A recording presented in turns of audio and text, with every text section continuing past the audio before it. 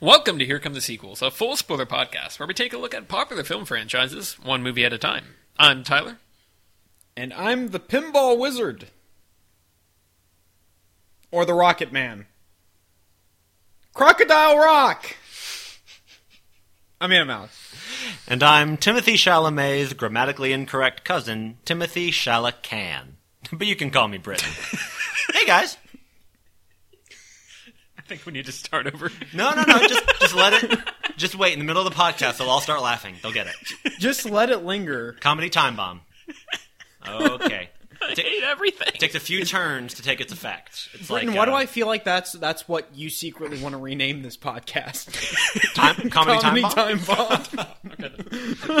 Bomb. Comedy time bomb, where we talk about movie sequels. Comedy Time Yeah. Bomb? Oh. So what are we doing this year podcast, guys? We are talking about GoldenEye. Hey. Which is Tyler's favorite film of all time. That's incorrect. Now, the interesting thing about Negative this... 600 points. So I Have a GoldenEye. I do. It's very heavy.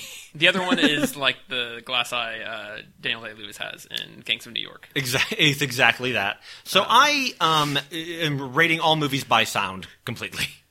We're talking about video. It explains cinema. It really does. So obviously the video game GoldenEye is like a huge thing in culture, especially for people of my generation. Probably has a bigger cultural impact than this movie. It seems to, honestly. Have you guys played the game? I have not. I've played it, but I did not actively grow up with it. So Yeah. I have a lot of nostalgia for this movie. So when I talk about that, it's has almost nothing to do with any nostalgia for the game because I didn't really play it enough to have nostalgia, but I do remember playing it. Because I'm sure that I've played it at some point in my life, but I wasn't one of those kids who grew up playing. I know you shouldn't use Odd Job. But I know that from cultural osmosis. So I was interested to because even then I think most people talk about the versus mode more than they talk about the game itself, almost. Or the Which campaign mode, I believe they threw that in at the last minute as kind of like a bonus thing. Yeah, like and the then- main focus of the game was the campaign mode. Right. From the production end of things, which is bizarre. That's funny. But yeah, it's just interesting to me that this game's because usually video games that are movie tie-ins are not good. Right. And I do believe the game actually came out a couple years after the movie. You might be so right. It did not seem to be a case where they were rushing to meet a specific Gotcha, release yeah. date to match up with the movie. Sure. Like most video game tie-ins from the past, 15, 20 years. Yeah, which are literally just playable marketing material. Yes. Unless you're X-Men Origins Wolverine. In which case, you're better than the movie. The Return of the King video game I remember being pretty fun. Yeah, Not better than the yeah. movie by any means, but fun. Yeah. Emperor's New Groove had a video game. Refrigerator stacker with Lilo and Stitch was online. thought you were gonna say It was on Crystal Skull. Disney. It was like the guy. I don't know. There's a reason we're talking about video games because this movie's bad. Oh, that's Yeah, guys, that's we might have a harsh. twist 'em up. I might be the one who liked the That movie is the most, true. or That who is enjoyed. probably- I should say who enjoyed the movie the most. I won't It say is liked. fine pending our discussion in which I might discover that I hate it. Oh, that's hurtful. I So said GoldenEye. pending our discussion. So GoldenEye from 1995, directed by Martin Campbell, who would go on to do The Mask of Zorro, Casino He has Royale, a real chaotic filmography. and Green Lantern. Yeah. Anyways, And The Foreigner. and The Foreigner. And is I supposed to be pretty think isn't there something else he did that's pretty good? Or supposed Probably. to be? He's made some pretty cool movies. It has a 78% critic score on Rotten Tomatoes and an 83% audience score. Britton, since you might be the most positive of the three of us on at least on this viewing, do you want to get into your best and worst? Sure. I mean, again, this is one of those things where, it's a Bond movie, so I'm not going to have a whole lot of great stuff. Or I'm going to have probably more things to pick at it. But Let me ask you this first. How does it compare to the previous Bond films that you've watched? I think I've enjoyed this one the most thus far. Okay. Reason being, and this isn't my best thing because it's not really the movie didn't do this on purpose. I was about 6 or 7 when this movie came out, and I hadn't seen it before now, but when I turned this on, I went, oh, I'm watching a 90s movie, dudes. Oh, yeah. Let's get some denim and some irony. Like, it was so... Like, there's all this, like, percussion in the theme. Like, when he walks in with the gun sight thing, there's, like... I don't know. That was what movies looked like when I was first becoming aware of movies. Mm-hmm. Right. And Terminator 2 has a little bit of that, but that was a few years before, so I wasn't as aware. But this, like, it really... I don't think that nostalgia is an evil thing. I don't like when people mistake nostalgic enjoyment for merit or, like, filmmaking merit. If you remember it, because they're like, if you watch them, you're like, oh, I like this because it reminds me of whatever. That's great. But if you go, it reminds me of whatever, so it's a great film, I think that's iffy. But that did add a lot for me. That I was like, I recognize a bunch of these actors, like the way this movie looks, the way it sounds. Like, this is the 90s. I remember this. This is so cool. I haven't watched like a 90s movie in a while. And it's not like the most 90s. It's not like Empire Records or anything. But still, I think that helped me like ease me into it more. Because I realized even the Bond movies from the 80s still looked a lot like 70s movies. Yes. And literally down to like the quality of the footage almost looked like it was still 70s. Which maybe that was stylistic. Maybe that was the goal. I feel like a lot of it has to do with lighting. Yeah. I think that's a big element. We've talked about it a bit. I mean, we mentioned, I think, last time or maybe one of the last 20 episodes we did on James Bond. We talked about the kind of amateurism of the production value, and yeah, I don't think that was the case. This doesn't look like it doesn't look amateurish. Like, it looks like a professional movie. Yes, which I know all the other ones were too. But so I guess were they though? I'm gonna try to figure out my. Let me do my best things because I know I have two quick best things, and then I can do my worst thing, which I'll know by the time I'm finished with my best things. One of my best things was the tank chase. I thought that was a really fun sequence. Mm-hmm. Yes. A lot of great practical work. I found it both funny in a way that I think the movie wanted me to find it funny. Like, there's a lot of shots of, like, now the tank's, like, backing up. Now it's, like, adjusting. There's a great bit where, like, it rolls over something, and then Brosnan, like, adjusts his tie, and then drives the tank The way he looks sticking out of the tank is pretty good. It's really like, fun. Whoop. And it was just, like, it was a well-shot sequence. And, again, this is something that, if I compared this to like your John Wicks, your Mad Maxes, a robot throwing a chain around to other robot, pulling on the chain and the other robot exploding, that sequence is fine. But when I compare it to the other Bond movies where there weren't a lot of action set pieces that really stood out to me, this I think did. I was like, that was really fun and it was well made and like this is a really cool sequence. Now you referenced the chain. How does it compare to one robot killing another robot with a boat? Which one is that in? Both the chain and the boat are from Bumblebee. Oh, you're right. Now, the boat is also good. Which we have reviewed recently. It is a really fun movie. The boat is also good, but the chain does involve... Let me just set the stage. So there's a robot. He gets a chain. The other robot is also there. Correct. Robot 1, who for character abbreviation purposes, but not for any sense, we'll call Robot B, throws the chain and it wraps around the second robot, who we'll call Robot A. Mm-hmm. And he says, "You can't contain me," or something. And then Bumblebee, who doesn't talk, Robot B pulls on the chain, and then the second robot, his arm flies off, and then he just explodes. Correct. And I rewound it about 6 times. Correct. And it's so much fun. Which was then shortly followed by Robot B. Yes. I forget the exact circumstances, but breaking some sort of shipyard such that a large tanker boat killed Robot C. Yes, that was by ramming it. That was also very, very good. Now this calls to mind. What would happen if a robot piloted by 2 humans used an oil tanker as a baseball bat on an alien from a Pacific Rim? It would probably go a little something like this. We open the future. No, basically what I'm saying is I think the tank sequence was well shot and it was a lot of fun. And it was like practical, there's like they're going through big walls and they're torquing around Italy, whatever they are. It was Russia.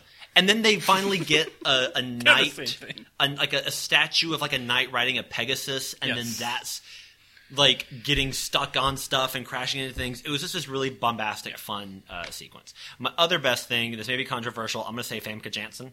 Okay. I found that a really fun performance in this movie. When early on I was like, what is this? What's the angle on what this are we character? doing here? And then I think it was the second time she literally uses her sexuality to kill somebody. I went, she squeezes men with her thighs. Yeah, and she's like just gleefully cackling, and she gets everything out of that. She's having such a great time. And I was like, oh, this is very intentional, and now I'm really enjoying this performance. And it was this very arch genre performance that I think Famke Janssen really excels at. And I remember her being pretty fun on Hemlock Grove, the one season I watched of it. So she gave a real jolt. It's interesting comparing her performance in this to the X-Men movies and realizing just how underutilized she is in those. And muted, yeah. Yeah. Because she can really be fun and interesting if you just give her a chance. Yeah, and Jean Grey's not really a character who I guess is written to be very bombastic, but at the same time, give her. But unless you're Wolverine, Professor X, or Magneto, nobody is. Sure. Yeah, I just thought this was it was really fun seeing her in this. And as far as a worst thing, I don't know. I'm trying to think if there was a specific sequence or character that stuck out to me as being really lame. I feel like, you know what? I'll go with this. So I think this movie does a lot of really admirable effort to improve the way it treats women, and I think that the intent is there. Isabella Scorupco, who plays our Bond lady in this film, Natalia. I was about to ask. Thank you. She. It took me a while to realize that she was the Bond woman because I'm not familiar with her work otherwise. So it's not like I went, oh well, Halle Berry's in this. Oh yeah, she's a Bond woman. And I was like, oh, who's this lady? I wonder what she does. And then it wasn't until later I went, oh, she's the Bond woman because she hadn't been this oversexed. They just start her off as a character. Yeah, she was part a person of the plot. Going with her, and she was the survivor of this big thing. And very importantly, she is separate from Bond. Yes, exactly. And she not even going beyond that. She doesn't know who Bond is. Yeah. So we get a while for her to just be like, oh yeah, I'm just trying to figure this out. I don't know what's going on. And I thought that was really cool until she is absolutely a Bond woman where she's all spaghetti straps and sighing and but Bond, James, no, but you want to be whatever. Also, the scene where he was flirting with Moneypenny, I was not cool with. Because, and I think I said this when we were doing the Roger Moore, I really liked when Moneypenny's an older woman and they have this flirty but not seriously flirty relationship where they she kind of teases him for being a ladies' man and he's like, oh, you're the only one for me, and she's like, oh, you it's this cute little relationship either of people of an age or a little bit older, and this he was full on hitting on her and but one day you're going to, and she's like, I don't think so. It was just I was going to ask, is the fact that she actually uses the phrase sexual harassment, does that make it worse that they are actively bringing that into the conversation? This ties in a little bit to my worst thing, so we can have a larger discussion. We can go ahead and dovetail into yours if you want. But I was going to say I think that is part of it. I think that scene very much is trying to be they're trying to be self-aware, but by doing that, they're pushing it too far. We're self-aware, but not self-aware enough. Yeah. To make this fun or make this comfortable for the audience. It very much pushes too far, and it's overly sexual. I thought in terms of the way they're talking, and it's a lot. It was too much for that, and it was also just for these two characters that I've seen in various iterations throughout the movies, going, you don't need to don't actually make me wonder if they're going to get together. It's fine, but they just have this flirty friend relationship. I'm going to do my best thing first. Yeah. My best thing is kind of what you mentioned, the production design. Yeah. The opening shot of this movie is a plane flying out over a dam.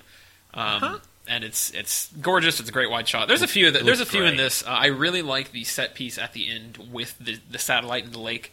I think all of that looks really, really good, and all the fighting and everything. It's a big, wide set. There's a lot of miniature use in this movie. I noticed as well. They do a lot of good stuff with that to make it a big, sweeping. This is great. And so I saw that, and I was like, oh, so you've decided you're going to make a movie this time? What a novel concept, right?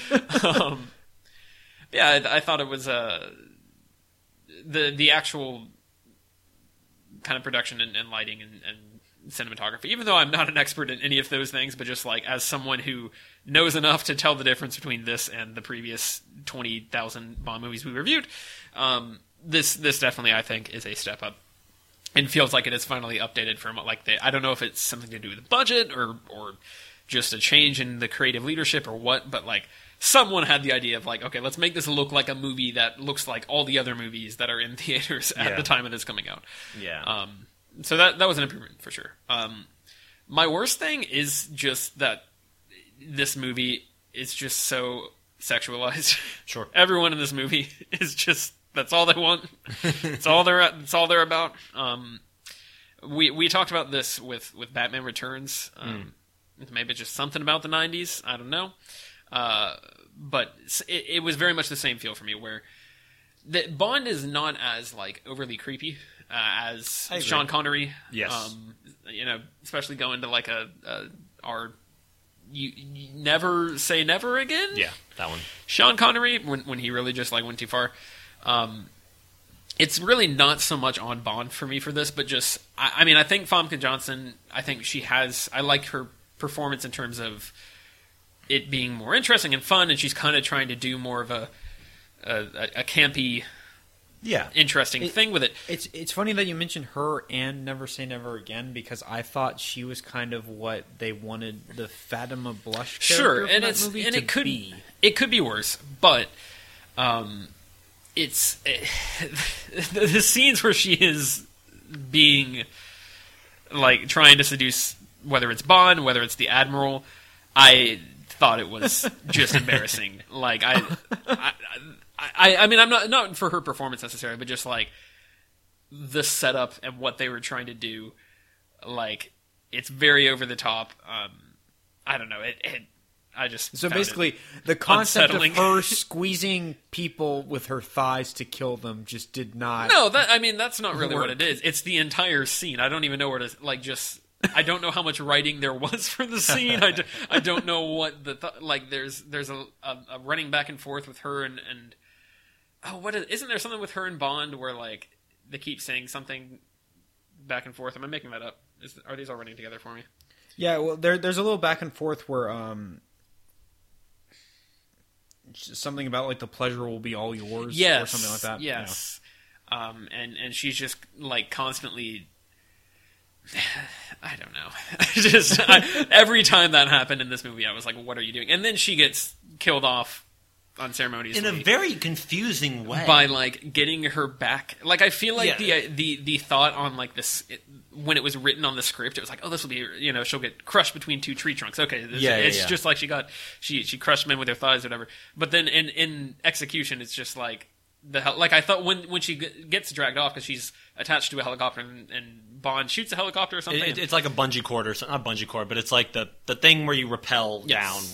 Yes, and so the helicopter crashes and it drags her off and she gets stuck in a tree, but she just kind of like hits the tree and dies. I thought it was maybe there's a few shots of her struggling and like clearly it's like pulling her dying. But no, I'm not saying it doesn't show her dying. I'm saying it doesn't show what's killing her. Yeah, because it's like pulling her and she's like up against the tree and she's hitting it. Yeah, and then she's stuck there.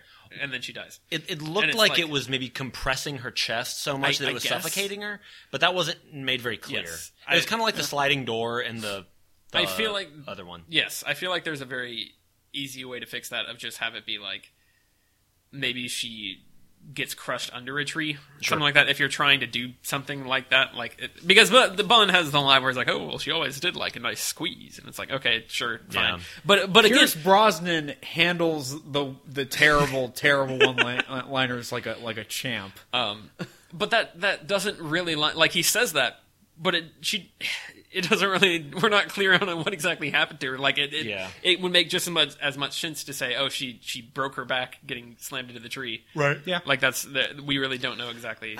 I suppose that's fair. I didn't really think of that while I was watching it. It was kind of weird. Yeah. But then also Natalia. Yeah.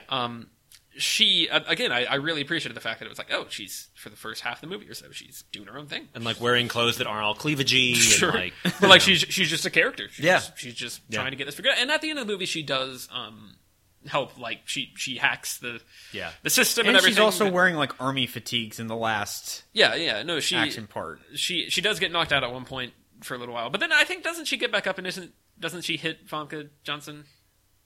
Or something? Yeah, because that's when they both crash from the helicopter, which was a plane point crash where I thought they had just killed her off, and I was like, "Are you kidding me?" But that was it worked out well. I think she's well used in the ending.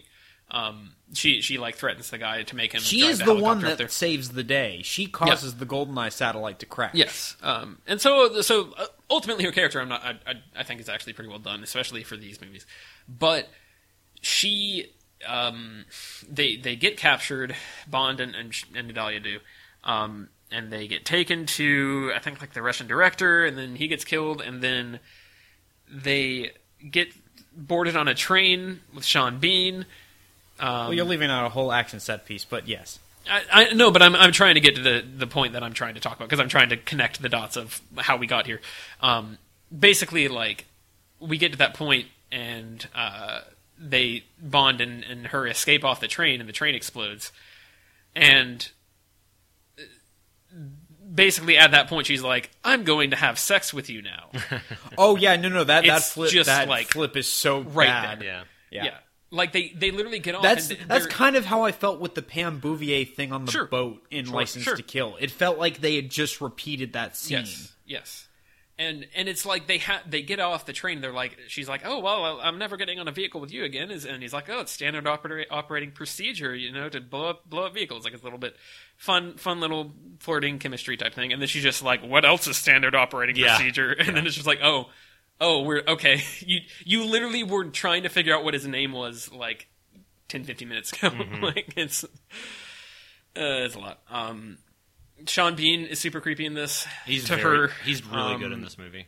I mean, although it's interesting that they don't try and have some kind of relationship between him and Xenia. Sure, but they do try to have him like be super creepy to Natalia. Yeah, I wanted to touch on that. I actually kind of like that as an idea. If he's supposed to be a dark mirror for Bond and sort of exploiting all of the things that Bond is kind of guilty of. He specifically has the line, "We shared everything." Right. So my read on this, and I may be getting this more from Sean Bean's, again, very good performance. Sure. But my read is that supposedly, because he says something to James about, I know him well enough to be on, we're first name basis. He says something like, lovely girl, she tastes like strawberries, and James like, I wouldn't know. And they immediately cut to Sean Bean, he goes, I do. Or like, I would know. And he's got this, like, his eyes light up, like, I got something that you didn't get. I beat you something. That it was this, like, so I was like, and I think he says things about, like, I win, you don't. Like, it was just a competition thing. At the end of the movie, when he's got the gun pointed at him, he's like, I was always better than you. Right. So my read on this whole thing was, like, when he's, like, licking Natalia's face and everything and being really creepy, it's the Dark Mirror of Bond thing, but it's also, I'm going to take what Bond... I want to get something Bond never got. Sure. I'm his... We're competitive. He always got everything. What about me? I didn't even get the ring. It's this whole thing, which rhymed. But at the same time, I was watching and going, did they set this up? In the opening of the movie, they seem to just be getting along and be pals. Yeah. Right. So then he comes back and he's like, I'm mad at England because of Russia, or whatever his thing is. But then, where did this weird competitiveness come with Bond? It's not like Bond is really condescending, or like... And if I ever rewatched the movie, maybe Bean is playing things in the opening that I could see the thread. So again, I may be overly reading into this, but like that was my read on it, is that he had always been jealous of Bond, so now he's just trying to, like, he's doing all, like, the plan is about his parents or whatever, but these little interactions, like with Natalia and whatnot, is to one up Bond, sure. to be the Dark Mirror of Bond, and also to have what Bond quote unquote failed to get. Sure. I still don't like it. Oh yeah, no, it's still uncomfortable. I just think it's very because it's an unearned level of creepiness. Yes, I think we're actually all on a very similar page in terms of what we liked about the movie and what we didn't. Maybe. All right. Do your best and worst, and then we'll talk about things. Because I have other things I don't like. My best thing, I'm having a hard time determining between just the overall cast and all of the set pieces. Because, like I said, I don't have the people or the movie? I don't have a whole lot of nostalgia for the video game, like I said. So it's interesting that some of these set pieces, which are in the video game, I actively remember stuff that happened in this movie, like the whole opening with the dam and going in and the shootouts and stuff. Like I said, I always love a good Bond shootout, and those are aplenty in this movie. And then the escape where he dives off with the motorcycle to catch the plane. I don't know about the geography of that facility. But it's a Bond movie, so we're moving on. That was something. Maybe there was just a big elevator somewhere that we just missed. It was neat, but it was like, oh yeah, this is it. However, complaint number one. After the other complaints I've already made, the plane comes flying up over the ridge, and I was like, Bond theme, Bond theme. Oh, you're right. They don't do that, do they? And it's just because I think it's very similar to. Don't they do that in The Spy Who Loved Me? Yes. Where the hang glider comes up over the ridge. And he's got the Union Jack parachute opens. Or the parachute, and then it's like. Like, I was waiting for it, and they don't. And I was like. Because it's like, oh, did the plane crash? Did it not? And then he flies up over, and it would have been a great moment to just blare it. And I don't think they really do that at all in this movie, which made me sad. Yeah, it's a little subdued. But yeah, I like that. I like everything that happens at the Cervanaya facility with it just kind of blowing up and then Xenia like murdering everyone beforehand like the horror movie. I like the tank chase. I like everything with the ending. Like the end facility stuff with the satellite dish and everything is kind of exactly... I'm going to put it to you this way. I think this is the close that the Bond series has gotten in terms of making like a big, dumb, fun action movie. Sure, I'd agree. It kind of like if we're doing opposite ends of things I like in Bond. If we're doing like dumb action movie and then like serious character study almost, like you got Casino Royale on one end and GoldenEye on the other. Yeah, for me. So yeah, I really loved all the set pieces and the action sequences. All that stuff really worked for me. But then on top of that, like I think everyone is really, really well cast. Sure. I don't want to just say the characters because a lot of them are kind of one note or not handled in the best possible way, like Tyler has mentioned. But Judi Dench is wonderful. She's in this a lot less than I thought she'd be. Yeah, she's only in like one or two scenes. Yeah, but she has a very memorable. Oh, she's great. Scenes. Yeah, for sure. I was just thinking she'd be in more. I think she's actually one of the very effective. Like in terms of our problems with the Moneypenny scene. Yes, I think. That is sort of counterbalanced with M immediately calling Bond on all of his BS. Yeah, sure. Which was nice. It was a nice touch. Robbie Coltrane as Zukovsky, the gangster, that might be my favorite scene of the whole movie. Because you've just got Minnie Driver in a little cowboy hat singing terribly in the background while Zukovsky's trying to have this serious conversation. Like, it's all great. I don't know. Yeah, this is the second film we've reviewed where Minnie Driver has done a broad accent and sung badly on purpose. That is true. After Phantom of the Opera. That's true. Although, wasn't she dubbed in that one? Is she dubbed I think you're right. I don't think she's dubbed in this one. I mean, she can sing, but I think she was intentionally singing badly. Yeah, she was funny in this. I really like all of the villains. Obviously, we talked about Sean Bean and Famke Janssen. But even like the guy who plays Ormov, I've never seen him in anything else, but I thought he was super memorable in terms of the like generic Russian general role. Mm-hmm. Well, that guy has such a unique looking face. I think that helps. I call him ugly. I also feel like he's got a very unique voice. Interesting, I'll say. But even like that scene where Bond and Natalia are captured and the generic Russian like minister guy is interrogating them. Yeah. And then Ormov just runs and he's like, I must protest, and he's like completely unhinged. I liked all that stuff. And it like grabs Bond's gun. I've seen this gun before. No, clear some up for me there, Alex. When Bond and Natalia are captured and they're talking to Ormov, does he free them and then they shoot him? I was a bit confused on that myself because Ormov is trying to set it up that Bond killed the minister. Yes. Oh, okay. Although, why wouldn't you just shoot Bond with the gun and then shoot him and Natalia and put the gun in Bond's hand and be like, I wrestled it from him or something? You've complained before about these movies where the villains have many chances to kill Bond and they don't. Yeah. Oh my goodness! Well, Sean Bean has him dead Bond to should rights immediately kill 10 Ormov. times in this movie. Yeah. I don't know. All that was very weird. Yes. Alan Cumming is like the greatest side character in any Bond movie ever. Yeah. I'm invincible. A lot of fun. And like even his death is super memorable. Mm-hmm. Yeah, that was fun. That was good. I don't know. I just really got a kick out of all of them.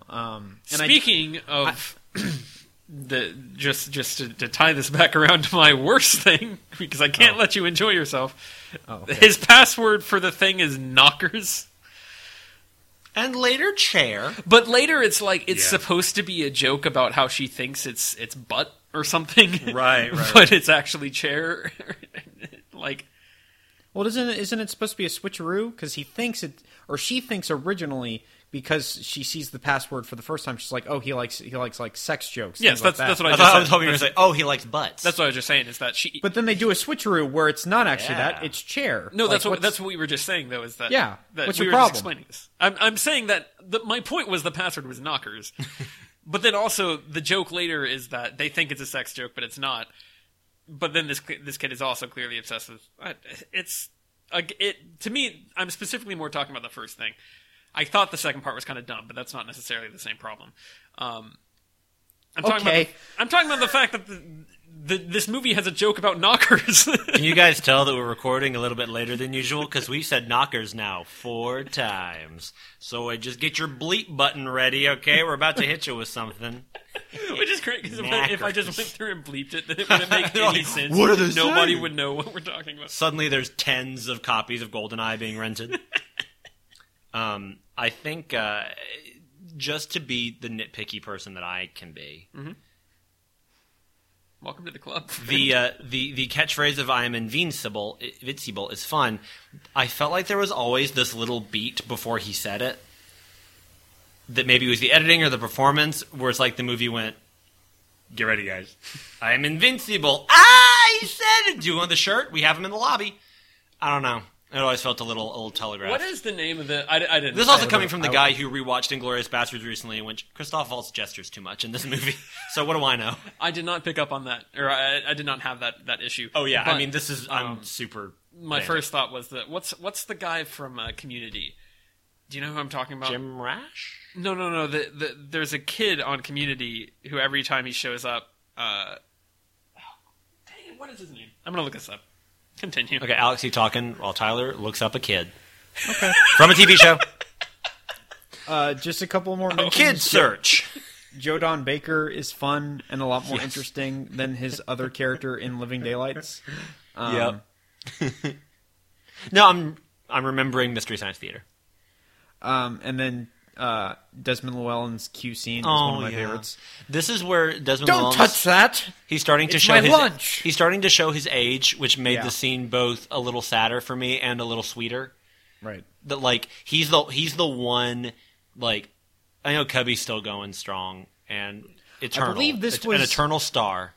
I believe Cubby unfortunately passed away during the production of the next movie. Oh wow, okay. Yeah. So Well, basically, like Cubby So we've Broccoli, only like got I one more believe left one with of his last big actions was getting Pierce Brosnan cast. Interesting. My the thing is, Desmond Llewellyn is like the last thing from the old movies, and so since this movie looks and feels so different from the last 12 or whatever I've seen, to have him show up is like, because I liked him in the other movies. He was never my complaint. So it's like, okay, that's kind of the nice, like, hey guys, we're still doing James Bond. Everything's different, and ladies have pants now. But like, we still got old Sometimes. Q. Sometimes. This is now far too late to be funny, but the joke I was thinking of was on Community. The kid, pop, the kid. Pop, yes. Yes. Pop. What was his name? Magnitude. Magnitude. Oh, he was great. Yes. I remember Magnitude. He played Lee Jordan in the Harry Potter films. Really? Mm-hmm. The more you know. Yeah. What's your worst thing? My worst thing is gonna be that this movie hints at interesting ideas and doesn't do anything near following up on them. Sure. And we already talked about this a bit with kind of what Alec Trevelyan is supposed to represent for Bond and kind of being his mirror. Because I think I've said this before, I think the most interesting Bond villains are the ones that are able to do that. That's why I'm so interested in like Christopher Lee's character in The Man with the Golden Gun, or like Silva in Skyfall. I think that's why he's super interesting. Whenever they're able to actually like challenge Bond and make him kind of look at himself and his own flaws. Yeah. Or that mirror that he fought at a time. Yeah, exactly. Well, it really raises the question, did Bond create his own villains? Right. It has a lot to say about vigilante MI6s. Vigilante Governments? Yeah, vigilante governments. That's a great band name. I'm gonna take that. That's actually a really good band name, yeah. I'll write that down. It's all Dead Kennedys covers. The other big scene that comes to mind in terms of, wow, that kind of came out of nowhere. It sounds like an interesting idea, but you do nothing with it, is when Natalia and Bond are at the beach house and they're about to go on the mission. And she's like, so you're going to have to go confront him. And he's like your best friend, but you're going to kill him in cold blood. Like, what is wrong with you? Like, is that all you know how to do? And he's like, that's the only thing that keeps me alive. I'm like, this movie's not about that. Why is this suddenly a thing? This feels like a last-ditch effort to try and get us emotionally invested. Even though, as a pure like Bond action-adventure spectacle, like I'm in. Yeah. There's another line, I think, from maybe later in the movie, where I believe he's talking to Sean Bean, and he says... I can't remember the exact context, but Sean Bean said something along the lines of, I can't stop any more than you can sleep with the voices of your dead, the men you've killed. I can't remember what it is now. But it's something very similar. It's something about like, oh, do you sleep with all these women to try and escape all the violence in your life, or try and forgive seek solace in them? Oh yeah, it was like, do they make up for all the women you failed to save? Yeah. And I'm like, that's a really interesting line. This movie's not about that. And Bond never seems to act that way. I think the only kind of effective setup and payoff that kind of means anything for me is the for England line between Trevelyan and Bond. Sure. Because it ends up being like, oh, like Trevelyan's completely full of crap when he said that in the first place. Like, he absolutely hates England, and of course Bond is like that's that's what drives him, king Captain or England. queen and country. This does. So I don't know. I do like when Bond, like, I don't know if it's just like Pierce Brosnan's performance or whatever, but like when he says no for me and then he drops Trevelyan. I like that. Yeah. Sure. Okay. we'll come back to it. This movie hints at interesting stuff and stuff that I would really want explored in a Bond movie more than this does, because it really doesn't. Kind of leads into something, another problem I have with this movie, or just something that kept me from getting super invested in it. I felt like the dialogue was very expository and sort of overdone. That's fair. I specifically noticed that... We never really get into Bond's head in this movie. Yeah, I found that problematic. I specifically noticed that with Sean Bean a lot, where like he would start talking and he would say a lot of things, kind of like what you're saying, where it's like, oh, that's interesting. Does that mean anything? And it's like, oh, not really. I do like the villain plot. I like the idea of what they're trying to do, and I like Trevelyan's background and sort of like the Lien's Cossack thing that they kind of explain. I don't know. I found all that stuff really interesting and kind of. When did that come up on a background search for a secret agent? I believe they mentioned. Did they mention that? I think Bond actually asked him. He's like, "How did MI6 not uncover that when they?" And he's like, "They knew. They all knew." Which the idea was like, oh, he's descended from Russians who betrayed. They were the Russians who fought alongside the Nazis against the communists during World War II. Yes. England gave them a chance to kind of escape and like join their side. Yes. But ended up actually leaving them with the communists for death, basically. Yes. And somehow Trevelyan's family was able to escape, but they ended up. I think he said like his parents committed suicide. Yeah. Or something? There's a lot of plot in this movie. I don't understand Trevelyan's plan until we get halfway through the movie. And by that I mean I literally don't get the stuff that happens beforehand. Like him faking his death at the beginning. Yeah, can we stick on that? What did Bond do that was a problem? Because Bond sets the timer to 3 minutes, right? To explode the factory. He sets it to 6 minutes originally, but then he changes it to 3 minutes. He changes it to 3. And then we see the facility blow up at the end of that sequence. Right. And I guess the idea is that it burned half of Trevelyan's face. Right. But Bond did that, and Trevelyan later mentions it. And I do like the callback of, like, he says, oh, it's 6 minutes, just like you gave me when they're trying to, like, get out of the helicopter, and it's like, oh, we actually have 3 minutes. That's fine. But Trevelyan is at gunpoint, and then they shoot him, but not. But I don't know, which is weird. Well, that's the thing. I don't know if him and Ourmov are already like best pals because he shoots him point blank. But so he should be dead. But and then Ourmov uses his gun to kill another soldier who tries to shoot or who shoots out of line. Right. So maybe it's clearly not. Did he have one blank in it? I got two options for you. He either deliberately missed, or he's got one blank. It's a lot. Oh no, that's very hackneyed. That was the first thing I wrote down. I was like, so let me get this straight. Trevelyan intentionally fakes his death because he knows 6 years down the line there's going to be this GoldenEye device that he and Ourmov can then use to try and destroy the world economy. But like, then he's going to hold Bond setting the timer shorter against him. I don't understand. Like, Bond had given him up for death. Bond was basically at that point like, oh, they're going to kill him. Yeah. So I don't know what's going on. I don't know what's going on in Trevelyan's head at that moment. Doesn't make a whole lot of sense to me. It would have been great if, like, after the fake gunshot, Trevelyan had been like, "Oh no, so cold." No, Mama? he literally does. Ornoff or B or whatever his name is like, no, and they're all just like really overselling it, and Ourmov keeps looking at Bond like, look what I did. I'll shoot other people too. I'm so nasty. Sean Bean literally does the monologue of Boromir from the end of Fellowship of the Ring, and you see him like throwing like red crepe paper out from beside his head, like, oh no, can I just lay down in your bed a little while? What is a dog's purpose? And then he goes, Bond, the treasure's in the... Guys, can we make a movie called A Bean's Purpose, where it is about Sean Bean, all of his characters dying and reincarnating as each other? Why not? So, like, Trevelyan reincarnates as the guy, or the kid from the field reincarnates as Trevelyan, reincarnates as Boromir, reincarnates as Ned Stark. Don't forget...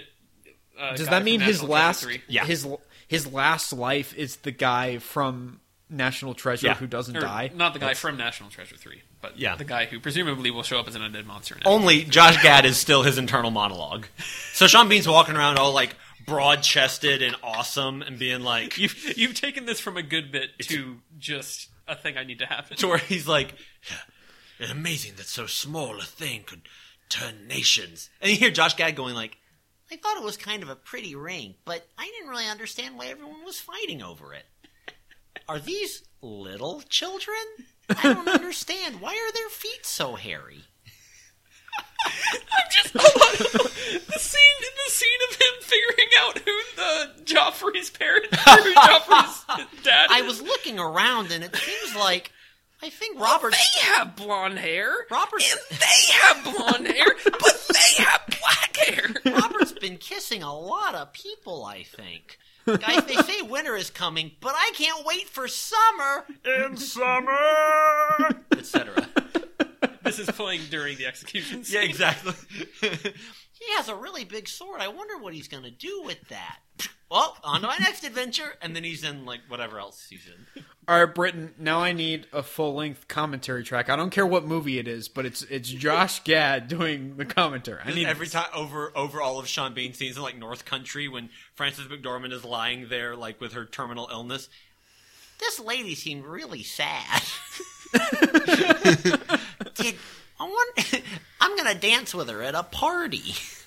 Sexual assault's terrible is what this movie's about. During Jupiter Ascending, there's just he has one line. He has one line, and it's just I don't really know what's happening here. They just move on. When they're in Black Death with Eddie Redmayne, he's like, "Is that the Danish girl? Is it okay that happened? Well, I still don't know." Okay, I really like this. What were we talking about that I interrupted for this? Who cares? You're Probably right. Sean Hey, Bean. actually, here's a good Pierce Brosnan. What do you guys think? I thought he was perfectly adequate. Yeah, I really enjoyed him in this. Look, that is one handsome son of a bee sting. I think in terms of I think he's got the best balance of all of the elements that people kind of gravitate to when it comes to Bond. I would agree. I think he's able to handle the comedic stuff just as easily as he can handle the serious stuff. I think all of the other actors previously they tend to either lean one way or the other. They can't do both. Yeah. And I think he excels at both. You said that he was more like Roger Moore, and I definitely saw that. And I think that's why another thing that helped me enjoy it is because I really enjoyed Roger Moore stuff. But yeah, I thought Brosnan... His movies tend to lean more into the slightly comedic, winking at the audience type feel that Roger Moore movies go for. So and Brosnan was funny, and I mean, like... Again, look, Brosnan's still handsome nowadays. Like, this is TV's Pierce Brosnan from The Sun, guys. But he's still, like, he's so handsome. Like, it's crazy. Well, I told both of you, right? Here's a question. Who's the best-looking Bond? See, this is the tricky thing. Here's a question. No. Here's a question that is both silly and serious. Is he too handsome? Because I kind of felt like he was too handsome. I kind of felt like it was too... Like, a lot of what makes Sean Connery work is that he's sort of rugged. Sure, and, he's got this, like, burly... Yeah. I'm a secret agent. Yeah. And so I'm a spy. It's almost silly. Sure. And Roger Moore as well, sort of. Like, Roger Moore obviously is a good-looking dude, but, like, he also, he like, his expressions are kind of funny. Like, and his was so much his charm, I think. Yes, he's very charming. Where, like, Pierce Brosnan, I feel like, is playing it very straight, and he's just this very, like, pretty-looking man who's like, he delivers the lines well and everything. I mean, I don't think his performance is bad, but I don't know how I feel about the overall casting. I see what you mean. I think he's got the best version of the name's Bond, James Bond. Oh, that was good. When he says that after the Baccarat game, which, once again, I'm a sucker for a good card game scene in one of these movies, I thought that all that stuff, he top notch. Well, I think too. So each one kind of had their own like quality that they brought to it. Connery had the ruggedness. Moore had the charm. Dalton was like the swashbuckling, debonair kind of thing, and Brosnan's just like a total hunk. And Craig is mean and old and blonde, which is so with Roger Moore. Once again, I think it helps that I believe that Pierce Brosnan can do... I think there are some places where you can clearly tell it's a stunt person. I don't think they do quite as good of a job hiding it as they have for the past couple of movies with Dalton. But I do like when he's fighting Sean Bean at the end. Like, I believe. Yeah. Oh, there's like a where he like jumps off of a tank or something and lands on his feet. Like that's Brosnan. Like that's him. This is why I asked you, Alex, over our group message, who was the youngest Bond? Because I wondered if it was Brosnan when they started. So obviously it was Lazenby. No, it might have been though, because I think I may have mentioned this. He was supposed to be the Bond that followed Roger Moore. Oh, that's right. He was originally cast, but then I believe another television network picked up his show Remington Steele after it had been canceled. Okay. Literally the day he was going to be announced as the next Bond. Oh, wow. So instead they brought on Dalton. That's right. Yeah, I remember you telling me that. Yeah, I think so I think that helps is that he's a younger guy, so he can like do all of those moves and run so much. Here's a question. Two things. First of all, here's a question. Is his performance any better or worse in the next 3 movies, such that we can go ahead and create content by ranking the Bonds here instead of waiting until the end?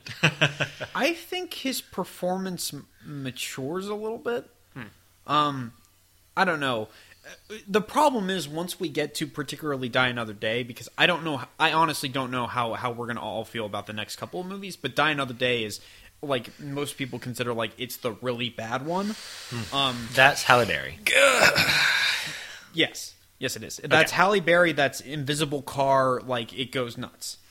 Giant laser shooting stuff, like, shooting down from space. You keep saying things I like. Until you see the movie. Sure.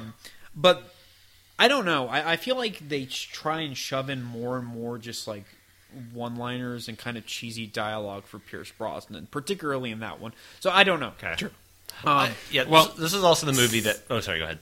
Oh, I was going to say, then in that case, I definitely want to continue with ranking them, but I want to interrupt this with a quick segment on the fact that as I was looking up Sean Bean roles, he apparently at one point was in a series of British television films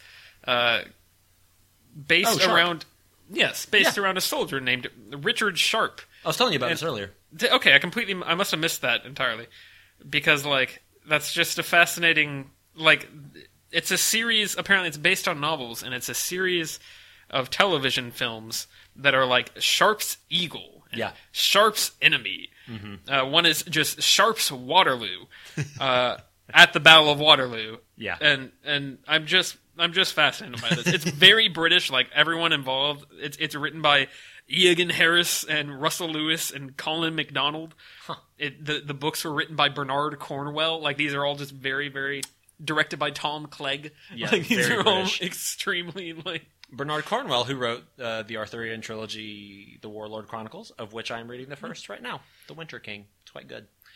It's just fascinating to me. It is. Well, and that because I was scrolling through and I just saw like, oh, there's like 4 things here. What is this? What's happening? Well, that then suggests to me that when he would see the Hobbits, Josh Gad's voice would say, "Look at all these Napoleons." Huh. Yeah, It's very good. I would need to see the other Bond movies, the other Brosnan movies, before I could like aptly compare him to the others. Well, I'm going to compare him to the others. I do think that we need to watch at least his third film, The World Is Not Enough, before we can really gauge his performance. Because I also would have rated Dalton a lot lower before I saw License to Kill. And that's the interesting thing, is that like I feel like Dalton, because he only has 2, I can very clearly be like, I didn't like that performance, I like the other performance. Whereas Brosnan, I feel like as we watch the other 3, even if there's one particularly that stands out, like with Roger Moore, it went back and forth, and with Sean Connery, it went back and forth. But because they got multiple movies to flesh it out, it's kind of like, okay, well, I have a full picture of that. Uh-huh. So I feel like I'm not going to feel that differently, such that I can say, like, unless we were ranking individual movie performances, I feel like I would be okay splitting up Dalton's 2 performances. But I think everyone else, I would feel like, oh yeah, I can just say it's Brosnan, or it's Moore, or it's Connery. Yeah. Obviously, we haven't seen, like you said, we haven't seen the other movies, so maybe by the end of it, I'll be much higher on him or much lower on him. But like, was going to say basically that at this point, I feel like he is probably above Lazenby, of course, and probably above Timothy Dalton in The Living Daylights. Yeah, that one, and I might have to split off Sean Connery in Never Say Never Again, just as one. I was going to thing. say, just like Sean Connery in the first 3 or 4 movies versus the rest of Sean Connery's movies. Sure, but I feel like I would put him right at that where it's like it's not bad. Put Brosnan right at that where it's like it's not bad, but he's the last line before all the other ones that I do consider bad. I really did not vibe with him much at all in this. That's strange. It is one of those things where I think whichever actor or actors you grew up with, for the most part, is kind of the ones that you're attached to the most. So maybe that's why I kind of have an affinity for Brosnan, even though I still think Daniel Craig's the best of the bunch. So, like, with you, considering you don't really have any nostalgic ties to Bond anyway, like... I don't know. Your read on it is like completely different. Yep. I think similarly, even though I didn't watch any Bond movies for years, like when I was first aware of James Bond, it was Brosnan. Right. And so even though like I don't know what the first Bond movie I saw was, but that was for years I was like, oh yeah, James Bond, he looks like Pierce Brosnan. That's like the mark. Yeah. Interesting. Well, this is also the movie that taught me that, oh yeah, these movies aren't really smart. In not that they're not clever in some ways, and that I don't think they're dumb. I think they're like very middle of the road. Yeah, some of them are. Some of them certainly, but Tyler and I have the scars to prove it. It's like in Jaws or something. This one, this is from Moonraker.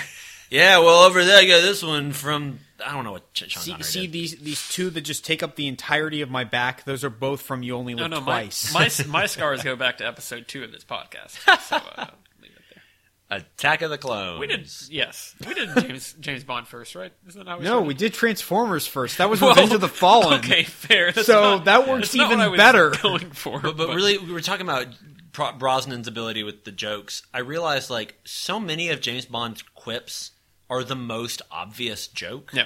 And not just in this movie, but kind of I'm sure there are some that are clever, but like even in the last movie where it's like shark, bon appetit, it's like the joke equivalent to saying excuse me when somebody sneezes. Mm-hmm. It's like, yeah, this is what you say. It's not like a joke. It's not a bad joke. It's not a good joke. It'd be like if you stabbed someone and went, I think you got the point. Yeah, that's what you would say. Like I don't know what you want me to do. A lot of that. I think that is used at some point. Yeah, it's like it's just like a thing. There's a bunch of like point and tip puns in Die Another Day because there's a whole fencing sequence. So we'll have to keep an eye out for that. Oh, cool. Madonna shows at one up. point they're just like phallus, and then they just keep going. They may as well say that in that sequence. I have stabbed you. Get it? Interesting. I don't know. I feel like for that stuff, those the one-liners are all on the surface. They're bad. It all depends on how the actor is able to deliver it. And Brosnan and Moore are both able to. And it's not that they're necessarily corny is my problem, because I don't mind a corny joke here and there. It's that they're so rote. Well, obviously, somebody wrote them. Hey. No. See, that's a corny joke that is fun. Hey, come on. But, like, I don't know. It just that occurred to me today. I was like, wait a minute. These aren't really jokes. Hey! For me, I'm always considering, like, well, I don't, like, my idealized version of Bond, like, he's not throwing around quips and one-liners like that. I kind of like the idea that the comedy comes from the situation or from other people around him and not necessarily him. I mean, Roger Moore had some great faces that he pulled. Yeah. So, like, no, that's very true. I don't know. Just kind of depends. Sure. Well, now, your favorite comedy is the Emoji Movie, right? Oh, yeah. Yeah, okay. I watch that every day. Every day? Wow. My favorite comedy is Uncut Gems. So. Look, guys, when I was watching this movie to prep for the podcast, it wasn't me squeezing in the Emoji Movie that day. It was me squeezing in GoldenEye that day. Well, Emoji Movie is just part of your DNA at this point. You know, people, they wake up, they work out, they get breakfast, whatever. I just wake up and watch the Emoji Movie. Just get a big bowl of cereal and your jammies, watching the Emoji Movie. A big bowl of Captain Crunch. Oh, oops, all laughs with the Emoji Movie. Name 3 characters from that film. Smile emoji, cry emoji, and Patrick Stewart. No, you have to understand, I've listened to 2 different podcasts talk about this movie, so I know way more about it than I want to. I also have no idea if they have names. Or... No, they have names. Oh, see, that's the thing. Like Steve? Smiler. Oh. I'm an old man. Jailbreak. I'm an old man who doesn't use emojis, so like I would. You don't use emojis, but also like this is another level removed from that. Like we're not. I'm just picturing Alan was seeing a trailer for the Emoji Movie, going, "Well, I just wouldn't get it. Just go right over my head. I don't know what any of that is." No. The Angry Birds movie is what's go over your head. That's a good joke. That's a good joke. I was like, well, I don't even...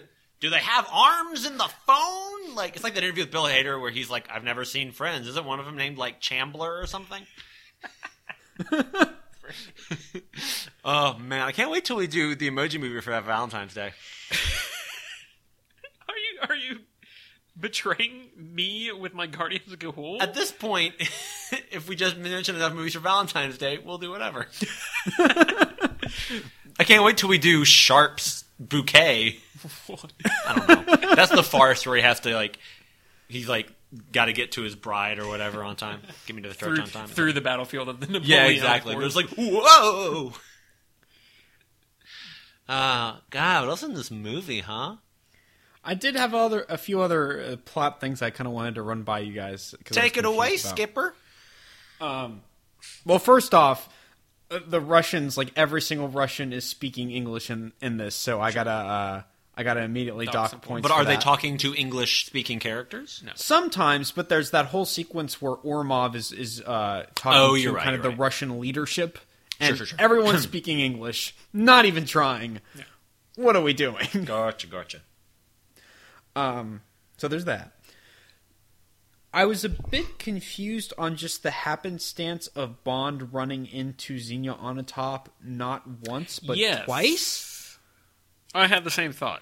So the first time he just runs into her because they're racing pretty cars across the landscape, which is that's a whole other thing. But bizarre sequence. I'll let you take it away, Tyler. Well, I was going to say because he's driving with his apparently a evaluator. Which is why would you have an evaluator in the field? Yeah, wouldn't it be Bond, you're grounded. Stay in the office for a month, and we're going to have a psych eval. Like what they do in Skyfall. Yeah, and Bond has the line where she's like, "Oh, I love a good ride as fast as the next girl, but what do you think you're doing?" And he's like, "Oh, well, that's the next girl." And it's I kind of like that line. I thought that was a dose of cleverness. It helps that because for a second I thought it was literally just he's driving this girl around, and then he picked this girl up because he's Bond. But at least there is another reason for her to be there. But it's still it's just him trying to show off, and of course he wins the race ultimately. Yeah. And he does get to the finish. Alex, do you get it? I don't know. Like he pulled out a bottle of champagne. I was what does this mean? I don't. This is just like an emoji. I don't have any clue. What does this mean? Because he does end up sleeping with the girl, right? Or at least making out with her. Heavy so. Oh, yeah. Heavy so. Heavily so. So heavy, expect Bumblebee to be beaming it into space. Anything like the Heaviside Layer. So, Heavy so, a GoldenEye story. And he gets into a race with Famke Johnson. There is a great bit where it's really not that great, but it's great in my head, where there's a crowd of bikers driving along. And they're playing up oh, they're gonna have to. And by bikers we mean Lance Armstrong bike racers. Yes, about 100 of them. Yeah. And they're riding up the mountain, and they're as Pierce Brosnan and Famke Johnson are driving their cars around all real fast. And I just really like the idea of Bond just plowing straight through, just taking them out, murdering at least 50 people, just straight through, keep on going, yelling bonus points the whole way. And the evaluator's like, did we just kill all those people? And Bond's just like, what people? And he just turns around. And Bond's like, no, that doesn't kill people. Does that kill people? They're not people. Those are mice. I did want to point out that during the tank their sequence, milkshakes. During the take sequence, he totally runs over 5 cars in ways that people would not be able to survive. But then they do cutaways to show the people crawling out. Sure. And I thought that was kind of cheap. It's very Road to El Dorado, where they have to put it the ADR, the guy going, "I'm okay, I'm still okay," because they went, "Oh, it's a kids movie." Yeah. That whole thing happens. He kind of stumbles across Xenia and follows her because she's got an illegal license plate and she's hanging out with this admiral. Yes. Which is fine. Sometimes Bond just kind of stumbles onto a plot. That's not necessarily a problem. The problem then... a lot of Bond movies just kind of stumble onto a plot. I mean... There you go. But the thing is, it then immediately... it connects back to a previous mission that Bond went on. Just the convenience that Xenia Onatopp works with Alec Trevelyan. All that stuff just felt super, super cookie cutter and not very well thought out. But then I need to ask. So, like I said, I really like the scene with Zukovsky and Bond making a deal with him of like, oh, hey, introduce me to Yanis, this Russian crime lord who ends up being Alec Trevelyan.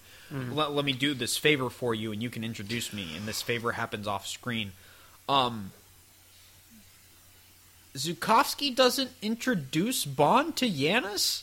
Instead, Bond just runs across Xenia at this pool spa place, and then like forces her to take him to Trevelyan. I don't know. So the Zukovsky thing, from what I can tell, is utterly pointless. As much as I like it, Remind me again why they stole the helicopter. So they could get into the Cervanaya facility and escape because it is immune to EMPs. Now, remind me what an EMP is. Like every movie that has I thought for sure they were going to explain it in this movie. I actually liked the way... Do they? Judi Dench explains it. They do explain it a bit. The reason I like it more than normal EMP explanations is it's not so much about the effect of it, it's actually about the historical context and how they came up with it. And I guess also in 1995 that wasn't as much of a trope. But do they call it an EMP? Mm-hmm. Yeah, they do. Okay. There is we do have an explanation for what an EMP is and what it does. I feel like I remember being excited. Maybe I just blacked out. I don't know. I think it handles it better than most kind of generic action movie EMP expository dialogue. But like, haven't we explained it in this franchise? I think think so. In the one with Christopher Walken. Remember him? Christopher Volkswagen. Auf Wiedersehen, mein Lieb Schnitzel.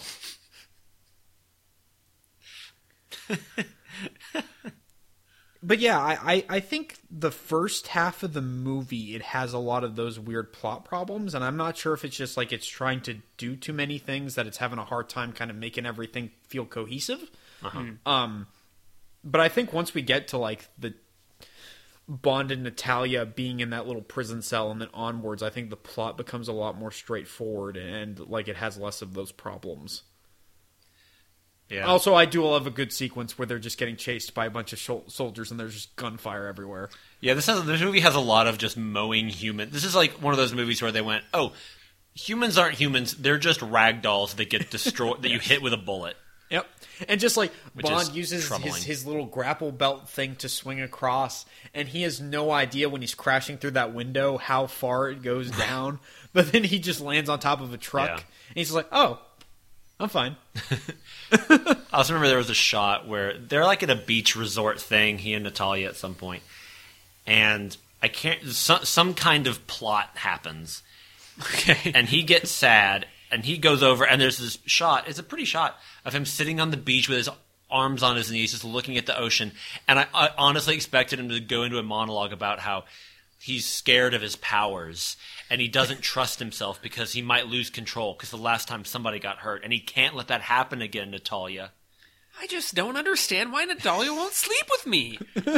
I just talked all about my powers and how I can't do stuff because of them. Okay. Normally, that's what they like. Okay, now I need to amend what I requested before. I need to amend what I requested before. Now I need you to do every James Bond movie, but you are the voice inside James Bond's head, played by Josh Gad. Okay. Does that mean like there's 8 cats? That sounds fun. I thought I was going in the different direction of, ew, what does that mean? Jiminy thinks, James, I'd love to get a ride in one of those. Oh my god. Well, sorry. Did you guys think it was weird that we get like the BMW, like we get the new top of the line car, and then like we mention all the gadgets it has, and then we never use it? It is a shame that the gadgets are never used. I will take this opportunity to say I can't tell cars apart. Unless it's like a VW Beetle and like a Camry. I did like the exploding pen. That was good. That was good. Yeah. Well, also little touches like Bond has the little trip mines that he's setting up around the base, and Trevelyan is able to be like, "Oh, oh, you've got the new model watch. Does Q still disarm the bomb like this? And he's able to use that knowledge against you. I like stuff like that. Trevelyan then proceeds to hold Bond at gunpoint while the code invincible guy is trying to figure out the code, and then he's like, "Oh, Bond," like Trevelyan is like, "Oh, something's up." He's looking at the pin. What's happening? What's this? And he does nothing, and then something happens, and he. I feel like at this point he would have just shot Bond. Probably halfway through the movie. well, really, like when he's got the gun and he's like, Natalia, tell Boris what to do, and she's like, go ahead, shoot him. He means nothing to me. And then he'd be like, okay. He would have just been like, all right, bam, sounds good. Yeah, we'll just torture you. All right, I guess. It is one of those things where it feels like it's trying to be different from other Bond movies, but at the same time, it's kind of embracing a lot of the tropes for better or for worse. I don't know. For sickness or for health. What did we think about the song? I'm just trying to think of like other like things you need to hit. I remember thinking that Tina Turner sounded really good because it's Tina Turner, but the song I felt was fine. I have like no opinion on she the does my theme. Belt the chorus. She belts the name of the movie, and that's always a plus. Sure. Beyond that, it's whatever. Yeah, it was written by Bono and actual human named The Edge. Mm-hmm. So, I do find it interesting, kind of like the opening titles, how and kind of what the movie's going for is very like post Cold War. How does Bond kind of adapt to this time? So I had a thought during the opening titles. Why am I watching this? No, but more specifically, I was sitting there watching this, and it's like the CGI, like it's these girls, and it's not really as like theatrical as some of the earlier stuff, where it's like, oh, it's all these like half naked girls and they're writhing around. And no, stuff. it feels like there's been a lot more thought put into it. Yes, but like in a way that makes it. To me, I felt it comes off creepier. Yes, like there's weird CGI stuff. With the two women's heads kind of like stuck together, and then one of them opens their mouth and a gun comes out. I don't know, man.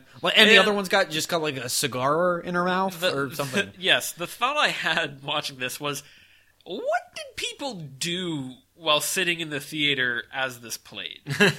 Because like we saw Spectre in theaters together. I remember that, and I remember that opening sequence is like this big trippy like sort of kaleidoscopic thing with a lot of the octopus and all the stuff, or the squid. Right. And like there, so there's a lot going on there, and it's kind of like, okay, this is mildly entertaining for my eyes, but like I'm trying to picture myself going to see this movie and getting 2 minutes of that, and I realize that like the effects are it looks worse nowadays because this was made in '95 or whatever, and it's like, okay, that's we've come a long way. Yeah. So like at the time, this might have been like, oh, that's really interesting, but I can't imagine sitting in the theater like taking this in for a good and being like, yeah, all right. Sounds good. That's when you get a refill on your popcorn because you've been jerking your popcorn bucket around so much during that amazing opening, like it's all spilled everywhere. So you got to get a refill on popcorn. There you go. And that's when you put your arm around your date. Isn't that right, Alex? Yep. Wait, do you get the refill first? Or? Oh yeah. Oh, she is not going to let you put your arm around her if you do not have popcorn. This is the early stage of the film. Absolutely. So refill second.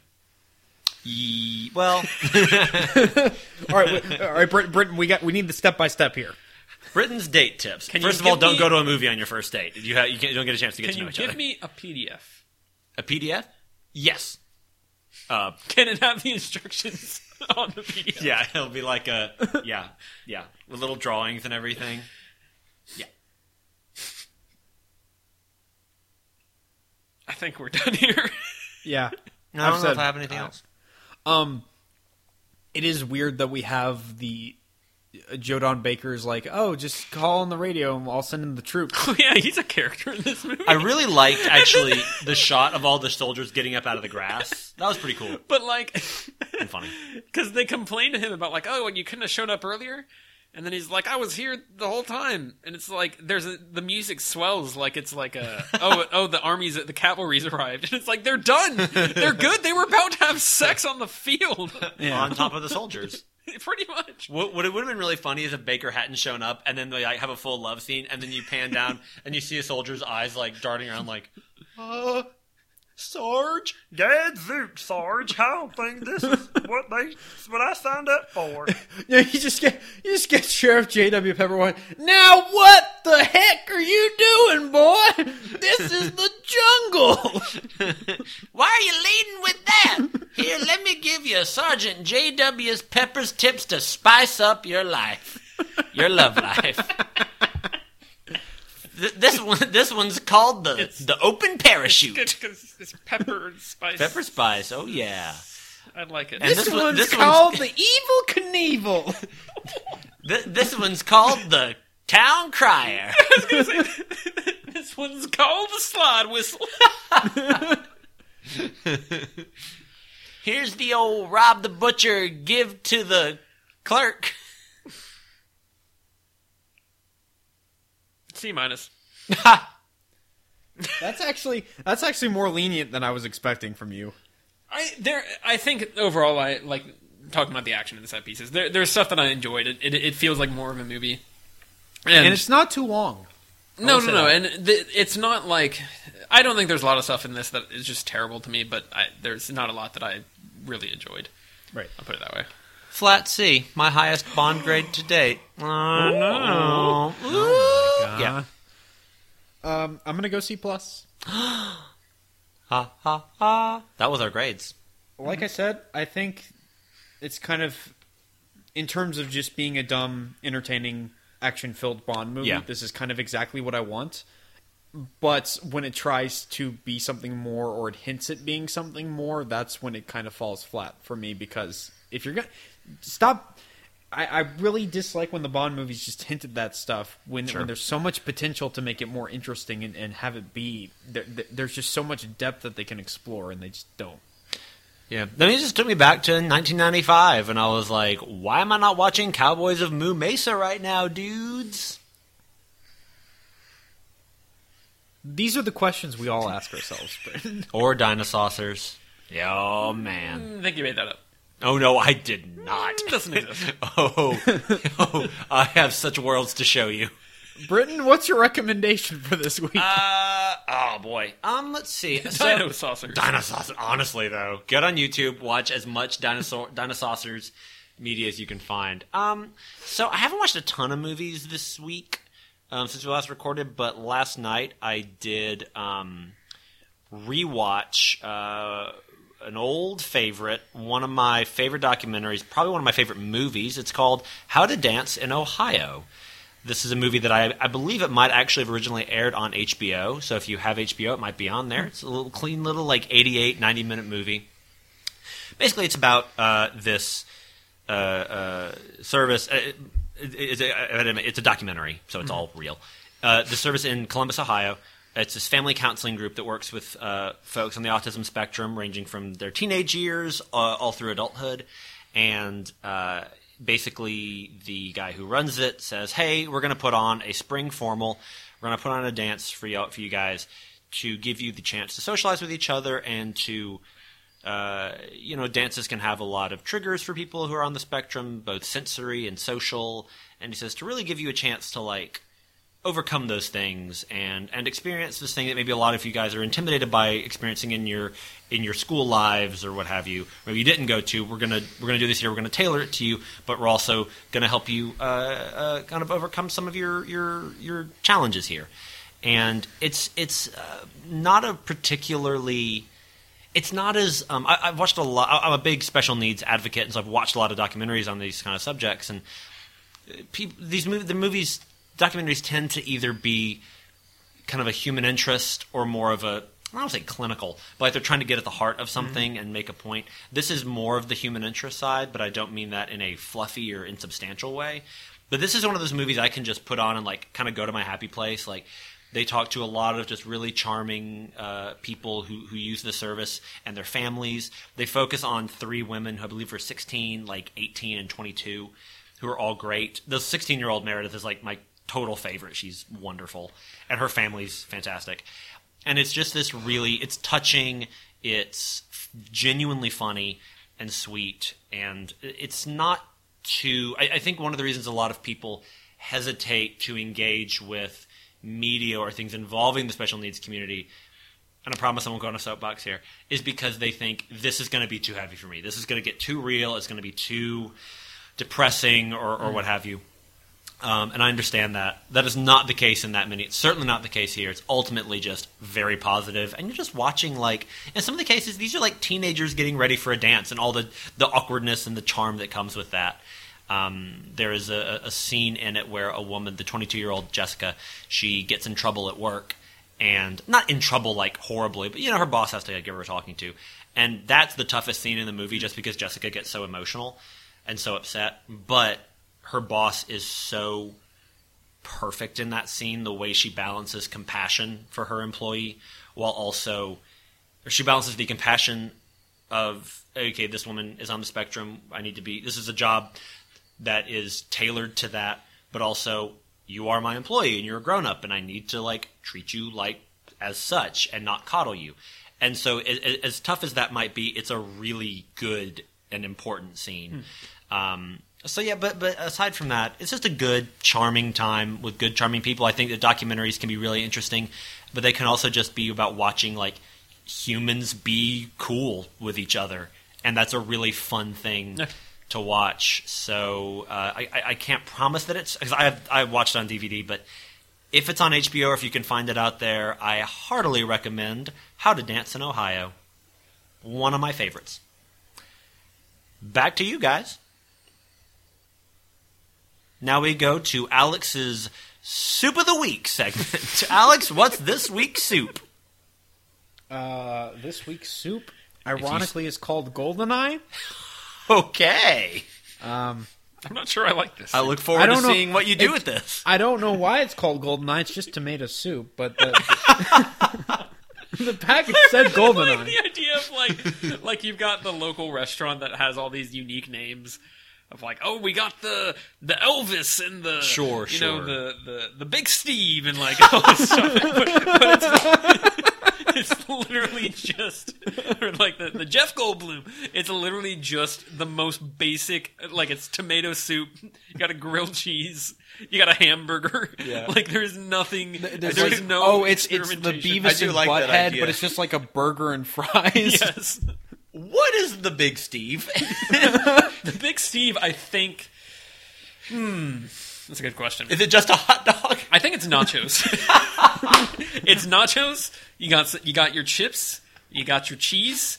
You got some beans. Just some scattered. Some beans. A little bit of lettuce. That's a big Steve. That's a Big Steve. I love this restaurant. Oh my God! Yes.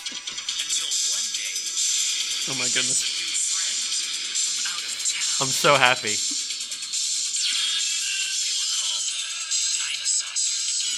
Not today, copyright censors. Okay. Yeah, that is a Canadian cartoon show where dinosaur aliens come to Earth. My ears are burning. Oh my goodness, that made me happy. That audio is going to be fun for you to mix later. I'm sure it will break everyone's eardrums, and I'm very excited. I'll turn it up. Full of beans.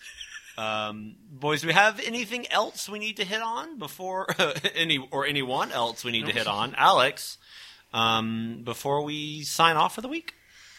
I think this movie's done enough hitting on everyone. There you go. So the next film is Tomorrow Never Dies. Yes. Okay. And not to be confused with Die Another Day or No Time to Die. Or Tomorrowland. But or You Only Live Twice. Correct me if I'm wrong. Yesterday Sometimes Lives? I'll leave that up to you. And just a programming note for our listeners, we are doing it kind of timed out serendipitously a bit. Next week we're doing Tomorrow Never Dies, and the week after that is going to be our sort of pre-Oscar show. We're going to be talking Joker, because that fits in enough, and it fits in better than some of the other movies we've done recently. And we're going to be going over just talking about our favorites of the year. So if you want to bone up on your 2019 films, your Oscar films, now's the time. We got a couple weeks to do it. And then it's going to go Tomorrow Never Dies, Joker, Oscar stuff, and then back to Brosnan. and we'll take it from there. Is that right, guys? I think so, yeah. Cool. Sure. I hope, because now if you have to give them new information, it's bad podcasting. Because we've never done that before. No, I do want to say as a part of that, we may release. Not that like the episode release dates ever matter, because sometimes I just release them on Saturday for no reason. Don't know when the last time that happened was, but we may release that one on like a Saturday so that we have time, and it can be a little more timed with the Oscars. So sure. That might be a little later in the week. It gives us a little extra time, because I know I've still got a couple movies that I want to try to squeeze in beforehand, and we want to see. We're not going to have seen every movie from this year, but there are a few that I know I really want to see that I feel like I'm going to enjoy. So sure. I think that'll be a lot of fun. And then next week, tomorrow, I'm trying to find some kind of pun with that, and we'll be reviewing that movie. So unless there's anything else, guys, I've been Britton. Fortnites live forever. I've been Tyler. And I've been Alex, apparently. And you're having a night. I got nothing else.